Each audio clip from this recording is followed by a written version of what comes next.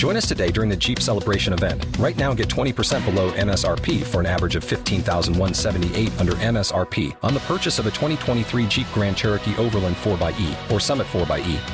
Not compatible with lease offers or with any other consumer incentive offers. $15,178 average based on 20% below average MSRP from all 2023 Grand Cherokee Overland 4xE and Summit 4xE models in dealer stock. Residency restrictions apply. Take retail delivery from dealer stock by 4/1. Jeep is a registered trademark.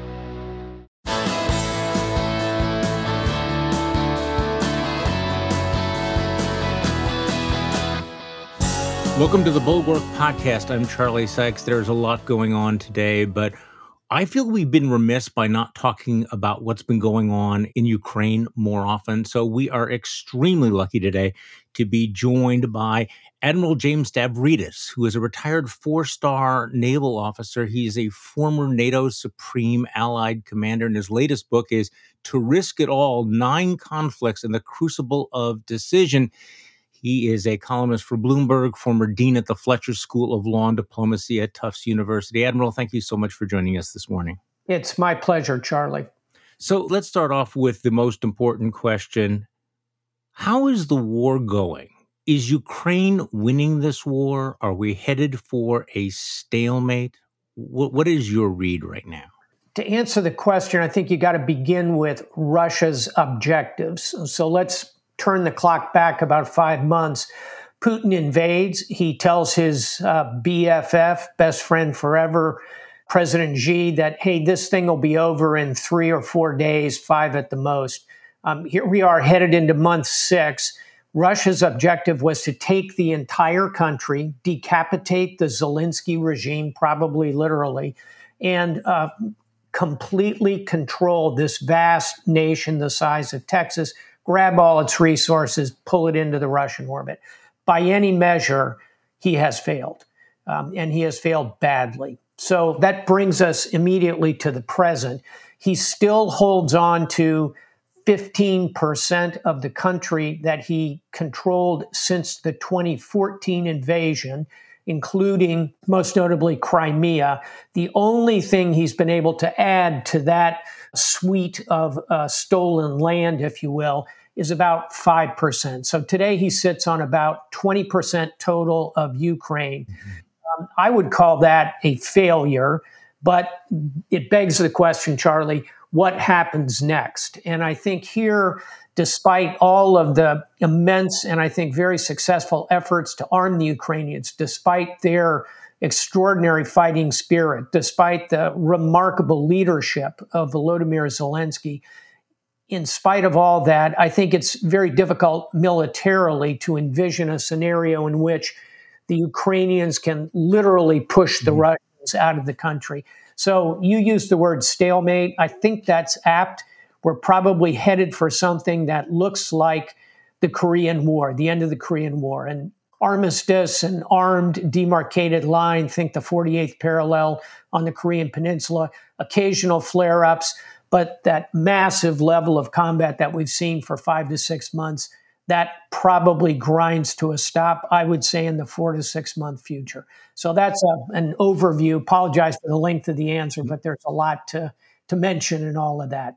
What difference has the shipment of the HIMARS made in the combat that's going on right now in the last several weeks? Has it changed any of this momentum? I think it has. And these are surface-to-surface missiles, highly accurate. We put them in the hands of the Ukrainians. What it does, Charlie, is it allows them to reach out and destroy logistic, what we would call in the military, logheads, where we assemble logistics 50, 60 miles behind the front lines. The Ukrainians really didn't have a system that could do that. And, I always say about war, about the military, the amateurs are focused on the strategy. The professionals are looking at the logistics. So the degree to which the Ukrainians can continue to break apart Russian logistics will give them momentum. And that's why you're currently seeing pretty serious discussions of a Ukrainian counteroffensive, probably directed at the city of Kherson in the south central part of Ukraine. It controls the approaches to Crimea, controls the water supply into Crimea. HIMARS has been a key to all of that. Well, let's talk about the global crisis created by the shutdown or the slowdown of grain shipments from Ukraine. There was a UN brokered grain export deal. Well, let's talk about whether or not that's going to hold, because it felt like within a day or two of this deal to keep the grain flowing, the Russians were back firing missiles at Odessa. So, where are we at in terms of keeping the flow of grain moving? Yeah, let's start by simply observing something that's bad news in the current context, which is that Ukraine and Russia collectively provide about 30% of the world's grain, wheat, calories, however you want to articulate it. So, with Russia being sanctioned and Ukraine effectively knocked out because their grain is bottled up, it is a significant blow to global food supplies. It's going to create food insecurity. And unfortunately, it will be targeted at the places where Ukrainian grains dominate. And that would be North Africa and the Middle East, regions of the world that are already somewhat unstable. So the bad news is this is a significant global food crisis. One of my other positions is I'm chairman of the board of the Rockefeller Foundation, and we're spending a lot of time looking at food scarcity and food insecurity. So that's kind of the problem we're trying to solve. The good news is that, as you mentioned, about 10 days ago, Russia and Ukraine, under the auspices of Turkey as a convening power and under the umbrella, if you will, of the United Nations, with significantly the presence of the UN Secretary General Guterres, were able to hammer out a deal. It's a complicated deal, Charlie. It sets up a operations center. It puts in place a convoy system for the grain shipments to come out under escort and to be inspected on their way in so that no weapons can come in on these presumably empty grain ships. Very complicated. And if that weren't hard enough, all these waters in the northern Black Sea are full of mines, put there by the Ukrainians defensively and the Russians essentially offensively to create this blockade. So, we've got to find a way to create a safe passage zone through these minefields. NATO can help do that. The Ukrainians know generally where they put the mines. The Russians know generally where they put the mines. So that can be worked over a matter of weeks. Then you've got to get commercial grain shippers comfortable with insurance and the idea of taking this kind of risk. Then you've got to coordinate all this from a center. So it's a very complicated problem. I'll close with this. Russia, in the immediate aftermath of signing this agreement, launched several Caliber missiles at Odessa, damaging those port facilities, kind of a one step forward, two steps back kind of thing. Overall, however, I would assess that this deal will go through mainly because Putin knows if he doesn't fulfill the terms of this agreement and get that grain out, there's a high probability, in my view, that U.S., NATO, the West will simply crack the blockade and escort those ships in and out. Okay, that's what I wanted to ask you about, because before this deal was brokered by the UN, you had proposed naval escorts to protect the Yes. vessels that are transporting the agricultural products. And you suggested that could be under the auspices of the UN or NATO or a coalition of nations led by the United States, maybe including France, Britain, and perhaps some of the other Black Sea nations like Turkey, Romania, and Bulgaria. Now, I guess the big question there is why that hasn't happened so far. And would it be a military action? Because when this has been raised in the past, people have said, well, that's going to lead to conflict. If you want to get closer to World War III, that's what would happen if you had these ships going into the Black Sea. So talk to me about that and whether or not you think that's a real prospect. It is a real prospect, and we need only look at history to help us think about this. In the 1980s, young Lieutenant Stavridis was assigned to a guided missile cruiser. Our mission was to escort tankers full of oil out of Iraq and Kuwait, generally Kuwaiti oil tankers, through the Strait of Hormuz, which the Iranians sought to close. They put mines in the water. They harassed the civilian shippers. We solved that problem by reflagging those Kuwaiti tankers, put a U.S. flag on them, and parked a guided missile frigate, destroyer, or cruiser alongside every one of them, took them in and out. There wasn't, frankly, anything the Iranians effectively could do against that. So there is certainly precedent for doing this. Now, your point, Charlie, is a good one, which is risk. And as you mentioned, my latest book, To Risk It All, is an assessment of making hard, complex decisions under time pressure. That's what we have right now. My own assessment, and it's arguable proposition, my own assessment is that while risky, it is highly unlikely that Vladimir Putin's Russia would actively attack a U.S. naval warship, a NATO warship, a UN-flagged warship, while it was conducting humanitarian operations, taking grain out of Ukraine. It's possible, but I think it's highly unlikely. It would put him into a conflict that he couldn't handle at sea. We would, frankly, take apart the Black Sea Fleet in a matter of days. He knows that. So we've talked about food. Let's talk about energy. Nord Stream versus American liquid natural gas. You tweeted recently that that Putin treats natural gas like a crack dealer. And he's reopened the Nord Stream pipeline after a 10-day shutdown. And you pointed out that what Putin is trying to do is keep Europeans dependent on him, and he needs the cash. So how should we respond to all of this? I mean, what lesson have we learned about the Nord Stream pipeline, which seemed like such a good idea in the beginning? Yeah, I got to tell you, Charlie, I spent 4 years as the Supreme Allied Commander in NATO, and every time I went to a summit with the heads of state and government, so Barack Obama, David Cameron, Nicolas Sarkozy, I would ignore them. I would make a beeline for Angela Merkel. And I would tell her two things consistently for 4 years. A, don't sign up for Nord Stream 2. And believe me, I was part of a chorus of people telling the Germans that. And B, you've got to get your defense spending up, Madam Chancellor. Well, she would, for 4 years, she would sort of pat me on the head and say, you're a nice admiral. Neither of those things are going to happen. Vladimir Putin, in 4 months, has managed to convince the Germans to walk away from Nord Stream 2 and raise, effectively double their defense spending. So that's a long way of saying, I think the Germans have woken up and smell the Wiener Schnitzel, and they know that they cannot continue this dependency on Russian gas. So what's Putin doing? He will turn the tap on, he'll turn it off, he'll have maintenance. Oops, we can only provide 20%. But he wants to do everything he can to slow down the momentum to get to alternatives to Russian gas. The Europeans are smarter than that, and they are at full speed ahead, if you'll permit me a nautical metaphor, full speed ahead for liquefied natural gas. And this is good news for America, good news for our energy sector. And by the way, it's not going to take them 5-10 years to build these LNG terminals. They will have these completed in the next 12, 18, maybe 24 months. They're coming online rapidly.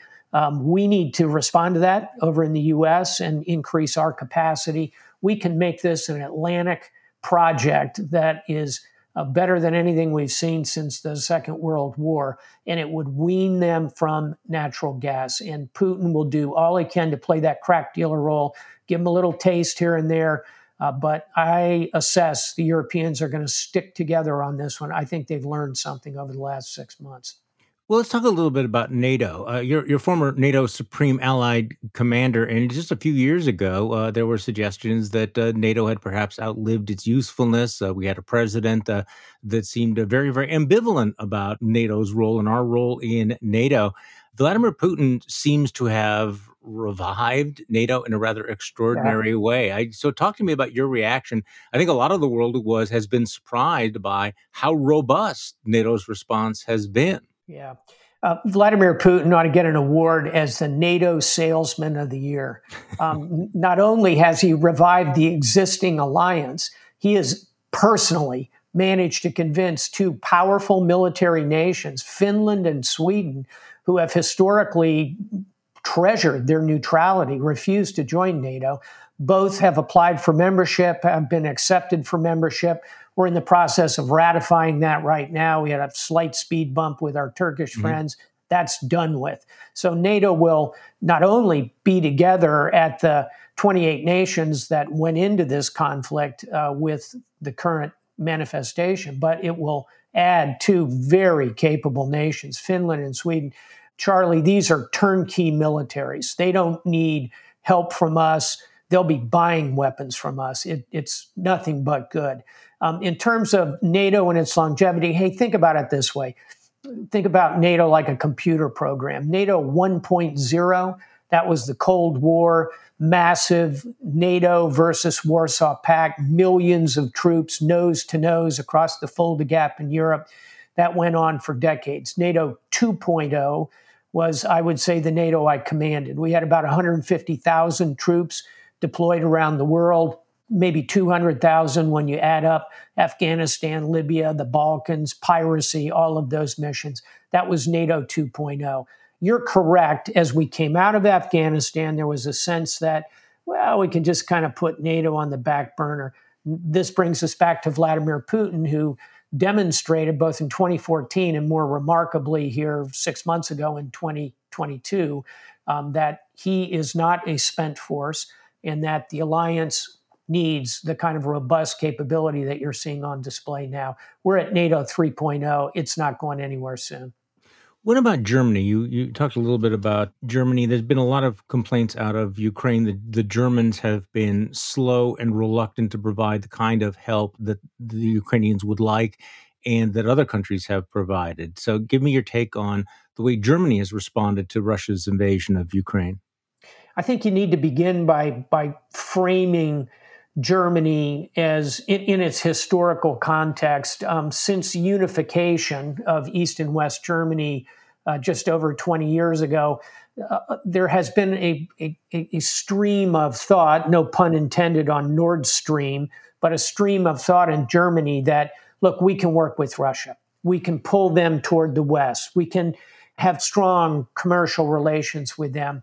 And so as a result, the Germans, who have no desire to recreate the conditions of the Second World War, having been the nation that arguably suffered the most as part of it, have been ambivalent about stepping forward. Now, having said all that, Charlie, in my 4 years as Supreme Allied Commander, the Germans stood and delivered again and again.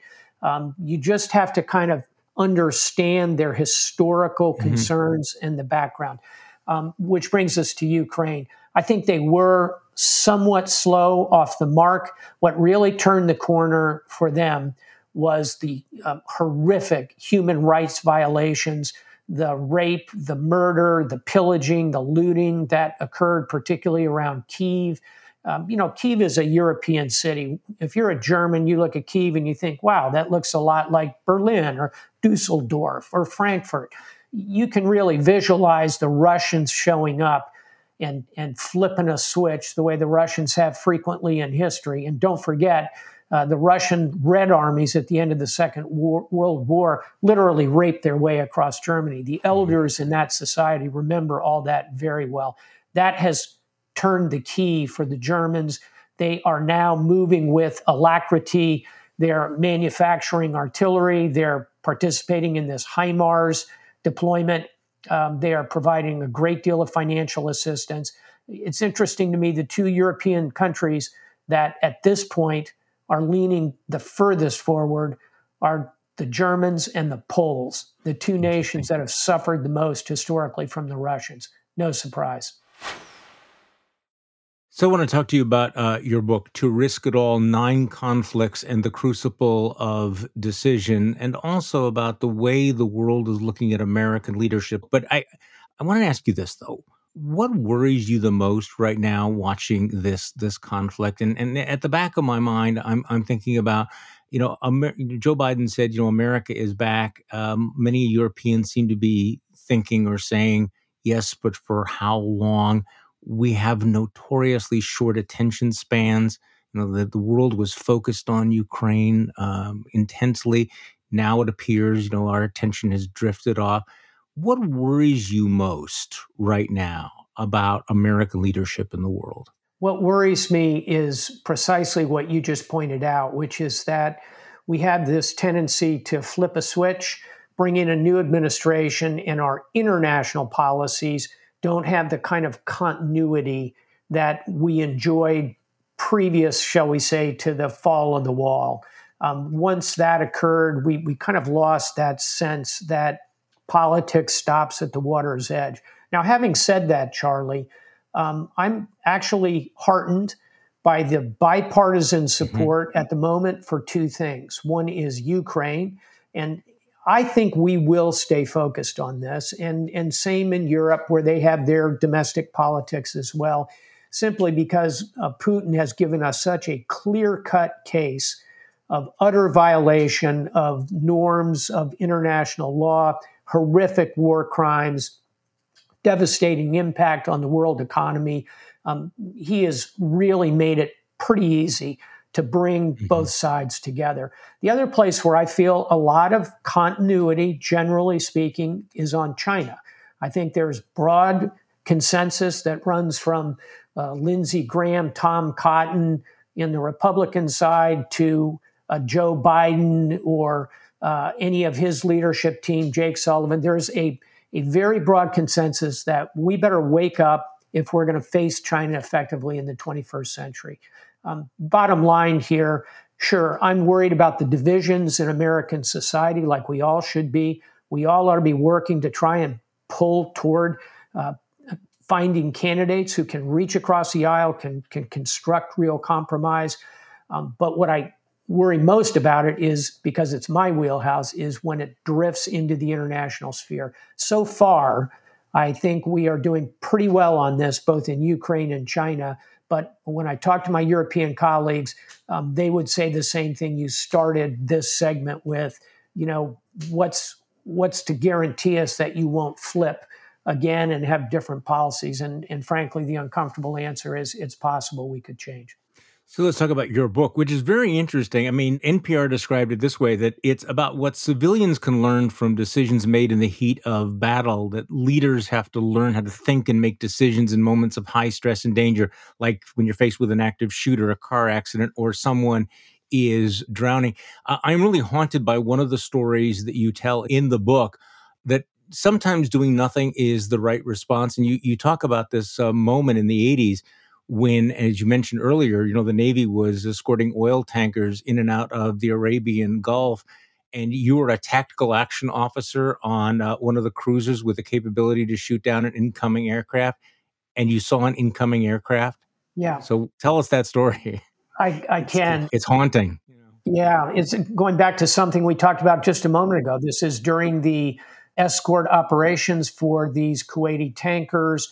I saw an incoming aircraft on radar. It looked like it was flying a profile that could have been an Iranian attack aircraft. I was very concerned coming right at the ship. I had the batteries release authority from the captain. I was ready to flip the firing switch. And at the last minute, I just felt something wasn't quite right in this profile. And my captain reached over and kind of touched me. I couldn't tell if he was trying to encourage me to fire or not, but I took my hand off that firing key, Charlie. It turns out that aircraft was a civilian Airbus, an Iranian commercial aircraft. We all sighed a huge sigh of relief, put our defenses back up, continued evaluating. What is really haunting is that in the months ahead, another cruiser, another tactical action officer faced with the same circumstances, flipped that firing key, took the shot, um, shot down an Iranian commercial aircraft, killing 150 civilians. A tragic moment for the U.S. Navy, obviously, much more tragic for the families, women and children, men on that aircraft. It goes to show you, in crisis, sometimes you have to try and make time slow down and take a Mhm. moment and take a breath. That's one of the many lessons in To Risk It All. Yeah, I mean, you come up with this tactical list, know what you value, know your strengths and your weaknesses, make good decisions based on facts, don't make decisions based on emotions. And I think one of the most valuable that really struck me is don't get locked into a position. Have the courage to change your mind, Yeah. to recognize that as facts change, maybe your tactics ought to change. These are powerful lessons, and I really Can I add appreciate it. one Yeah, more please. to your excellent Yeah. list? And it's a simple one, but it's physical fitness. It is doing your best, and we all have different levels of physical fitness and proclivities toward it, but do your best to be active, to be able to maneuver, to work out when you can, to get enough rest. And those are easy to say and hard to do for so many folks. But when you go into crisis, in addition to all of the philosophical things you've mentioned, sometimes your physical state will matter and matter a great deal. And being prepared for those moments also means being prepared to lead a healthy life that makes you physically fit in a moment of crisis. Admiral James Stavridis, thank you so much for joining us on the podcast today. The book is To Risk It All, 9 Conflicts and the Crucible of Decision. Thanks for your time, Admiral. My pleasure, sir. Thank you. The Bulwark Podcast is produced by Katie Cooper with audio production by Jonathan Siri. I'm Charlie Sykes. Thank you for listening to today's Bulwark Podcast, and we'll be back tomorrow. We'll do this all over again.